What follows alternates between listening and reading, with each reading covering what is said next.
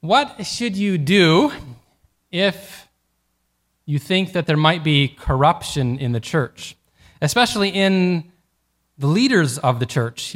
How should you respond when the leadership of the church seems to be going wayward? So, I'm a convert, as I mentioned, and so the answer that my parents gave, my forefathers, back around the Protestant Reformation, was, this greed, this corruption that we see in the church, we're going to go ahead and break away and kind of start anew, try to get this thing going up anew. So that's one way to handle corruption and to deal with that. We're seeing this take place, especially right now, within the Methodists' church. Lots of splitting going on. I come out of Anglicanism, and so it was, during my time in Anglicanism, we were seeing lots of splits take place and little sects that were breaking off and taking place. So that's one answer to corruption, to difficulties in the church, just to kind of break away, to kind of go off and do your own thing instead. Another option that some people take when they see and they have a bad experience at the church, maybe with leaders, is to just give it up entirely. Say, no, I'm giving up this Christian thing, not going to do that. That's another option, another way of dealing with that. And then the third response is to stay, in spite of the corruption, in spite of the difficulties, to stay put, to push on through. So the question is, when you see corruption, what do you do? Which of these options do you choose? How do you know when to stay and when to leave? We've got a great parable today in our gospel reading from Matthew 21, in which our Lord tells this parable about these corrupt religious leaders within the people of God. He tells a story about a vineyard, a landowner who started a vineyard. The vineyard, of course, symbolizes the people of God. It symbolizes the kingdom of God. It symbolizes the church. So this vineyard that Jesus was telling the parable about, he says that the landowner hired tenants. Who do the tenants symbolize? The tenants symbolize the religious leaders of the day, the chief priests, the Pharisees, the scribes. And he says that the tenants were refusing to give the landowner his share of the produce. And so he begins to send his servants to them. The servants, of course, we know represent the prophets who would come to Israel to get them to repent, and most of the time, they were rejected. And so finally, the Son was sent, Jesus says in the parable. We know who the Son is, right? The Son is himself. It is Jesus Christ, who suffered and died for us. So he would ultimately lay down his life. However, so in this parable, he's saying at the end of this parable, he says, after all of this, what's the landowner going to do with these corrupt, wicked tenants? He says he's going to remove them and replace them with others. Now, interestingly, he's using the future tense in this. He says that he will replace them. It's pretty clear in the context of this parable that he hasn't replaced them yet. In fact, if you read just a few chapters later, so this parable is Matthew 21, if you read in Matthew 23, Jesus is telling his listeners, whatever the scribes and Pharisees tell you, do it. Listen to them. Why? Because they sit in the seat of Moses. They have that authority. So he says, listen to them. In other words, they haven't been replaced yet. They're still in charge. He says, listen to them. Although, he would say, do what they say, but don't do what they do. Meaning he was saying, yes, there is corruption that's taking place. They're not following their own preaching and teaching. However, because they do have the authority right now, they're sitting in the seat of Moses, do as they tell you. So the big question then is, how do you know when to stop doing what they tell you? How do you know when the transition has taken place from these corrupt leaders to the new leaders? The Lord in that parable said there was going to be new leaders, that the old, the corrupt ones are going to be removed. So how do you know when to do this? How do you know when to make that shift? Who does God who is he currently endowed with this authority? You know, the context of this parable, the reason that Jesus is answering, is giving this parable, is because the chief priests had come up to our Lord and they said to him, "By what authority do you do these things?" And so in response, he tells them this parable, bringing up this question of authority. Who has the authority? Who are you to follow? And especially when you're asking this tough question during times of corruption, during times of difficulty, during times of bad leadership, who do you follow? This is what this parable is helping people to navigate, especially during a time of great transition from this older authority, this corrupt authority that's being replaced, to this new authority, which Christ is establishing in his church. So to answer this question, we have to take a few steps back. You have to ask, how are these people established, these church authorities, or Jewish authorities in the case of Jesus? How are they established in the first place? How do you know who to follow in the first place? Well, the answer is that these lines, this line of authority is established by miracles. This is what we clearly see in the Scripture. God makes this supernaturally clear by using miracles. Okay? Think about the priests that were in charge, the chief priests that were in charge during Jesus' day. How did they get their position? How did they get their authority? Well, we go back a few hundred years, maybe a couple thousand years, to the time of Moses. God had called Moses out of the desert, and he said, "Hey, I want you to go and rescue my people from Egypt." And Moses is like, whoa, God, I'm just this guy that's running off in the desert. Those folks are not going to listen to me. God says, no problem. I'm going to give you some miracles to make it very clear that I am sending you. So he says to Moses, take your hand, put it in your cloak, pull it back out, it'll be leprous. Put it back in, it'll be clean again and whole. Or he said to Moses, take your staff, throw it down on the ground, it'll become a snake. Or if you grab the snake by the tail, it'll become a staff again. Or take some of this water. I'm giving you the ability to transform water into blood. So God gave Moses these supernatural miracles so he could go and show the people that he was coming clearly sent by God. He had God-given authority to lead them. And it was through that authority that he would establish the priesthood for the people of God. He would establish the Aaronic priesthood, using his brother Aaron. And it was that priesthood that the people of God would follow all the way on up to Christ, until this transition, which we'll talk about soon, takes place.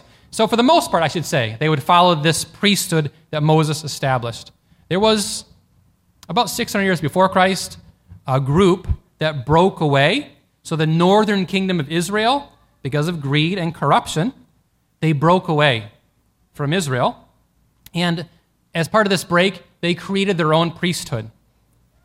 I heard one Catholic priest say that this was a foreshadowing of the Protestant Reformation.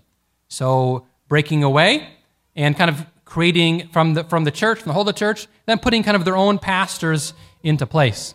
So looking back to Israel, when that northern kingdom broke away, that northern kingdom eventually kind of got broken up and absorbed into the rest of the nations. And so that other priesthood that got up and going disappeared. So we're seeing the same thing take place within Protestantism today. It's kind of breaking up into smaller and smaller pieces. So now the big thing is the non-denominational movement. So you kind of your own independent church in a way, not connected to a larger grouping or denomination. So kind of being broken up and kind of being absorbed into the nations, absorbed into the surrounding peoples, becoming more and more like the surrounding peoples, less and less different, less and less set apart. So we see this is the one example that we see prior to Christ where this kind of new priesthood was established, the northern kingdom, but eventually that kind of got absorbed into the nations and disappeared. Apart from that, there was simply that one priesthood that Moses had established that lasted all of the way on up to Christ. and Christ came. And Christ begins to establish this new priesthood.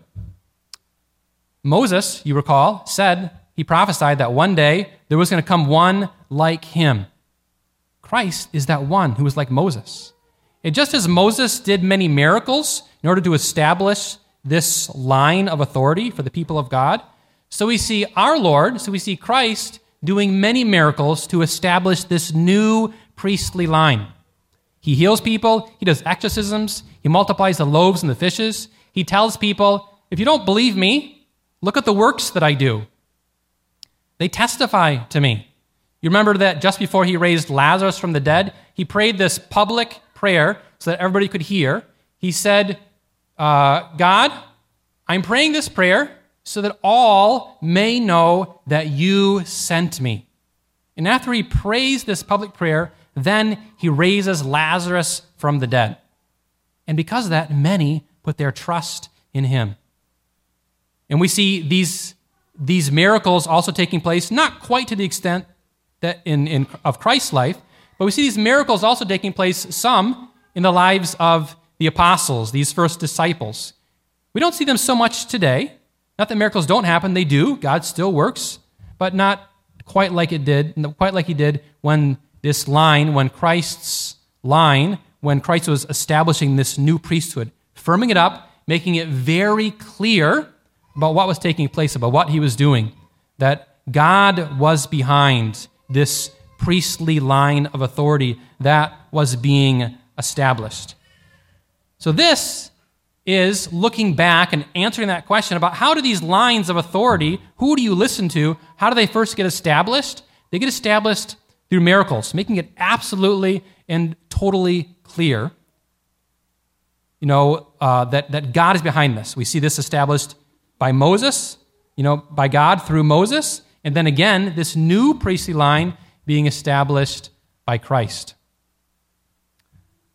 I should also mention that God did one other thing when it was time to transition to this new priestly line of Christ that he was establishing, to make it totally, absolutely clear that this old priestly line was no longer functioning, that it was no longer authoritative. That is, in the year 70, the city of Jerusalem, the temple, was destroyed, meaning this old priesthood had no way of functioning anymore. It was based on the temple. It was based on temple sacrifices. Without the temple, the Jewish priesthood could not function as it was meant to function. It ceased for all purposes to exist in the way that it was meant to exist. That authority ceased. So this is where this authority comes from in the beginning. Okay, so we see Moses establishing a line, and then we see Christ establishing this line to replace the Mosaic line that had become corrupt, and then God kind of putting a stamp on this with the removal of the temple. This is how these lines were established.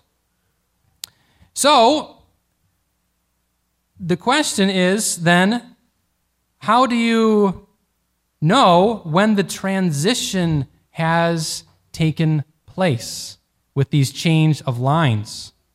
Our Lord answered this question at the end of the parable. Remember what he said? He said, the stone which the builders rejected has become the head of the corner. This is the Lord's doing. What's the stone the builders rejected? Christ is talking about himself. His ultimate rejection, which is his crucifixion on the cross. So up until his crucifixion on the cross, it was this priestly line that Moses had put in charge that had the fullness of authority. They were being replaced. And that transition took place when, Christ was crucified on the cross.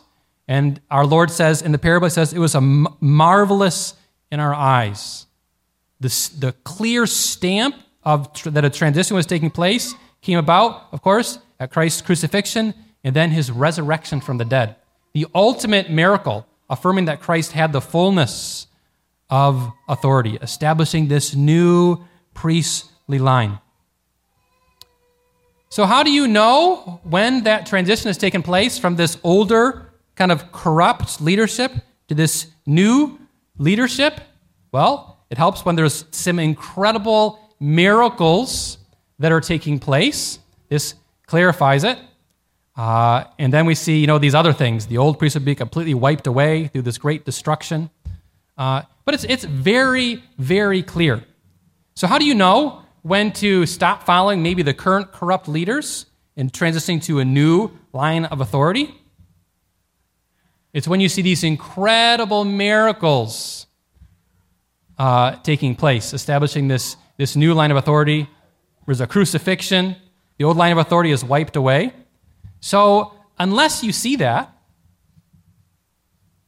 there's no need to move away from the current leaders of the church. And what did Christ say when he established his kingdom?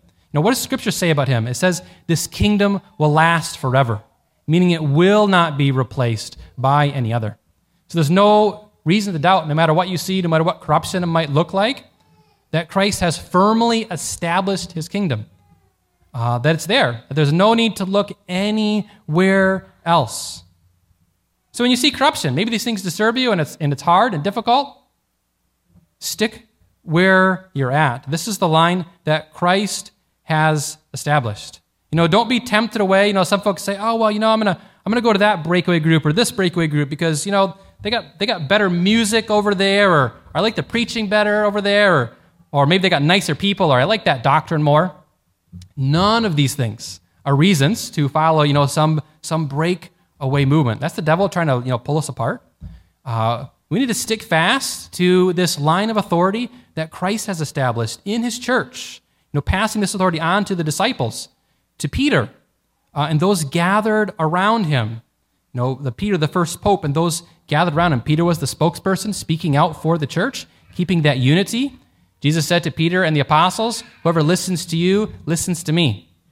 Meaning we hear him through them. This is what Christ promised. We can stick to that authority. Is it hard sometimes? Sure, it is hard. Does corruption get into the church sometimes? Yeah. And it's challenging. But look to the example of Christ. Before he made this big transition, he was following and telling other people to follow those who sat in the seat of Moses. Was it hard? Was it painful? Yeah. But he did it anyway. In fact, he submitted himself to this Mosaic established priestly authority, even unto his death. God works through these things. So this is the example. Is it hard to follow authority? Is it hard when there's corruption and things you disagree with? And yes, it's hard. But this is the example that our Lord gave. This is what he gave to us, this kind of solid ground that we can stand on.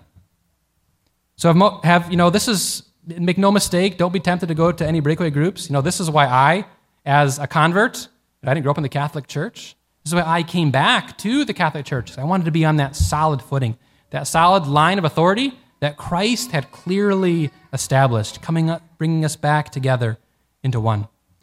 So God knows what he's doing. Hold fast, stick tight. Hear the words in our second reading. Have no anxiety about anything, but in everything by prayer and supplication with thanksgiving, let your requests be made known to God.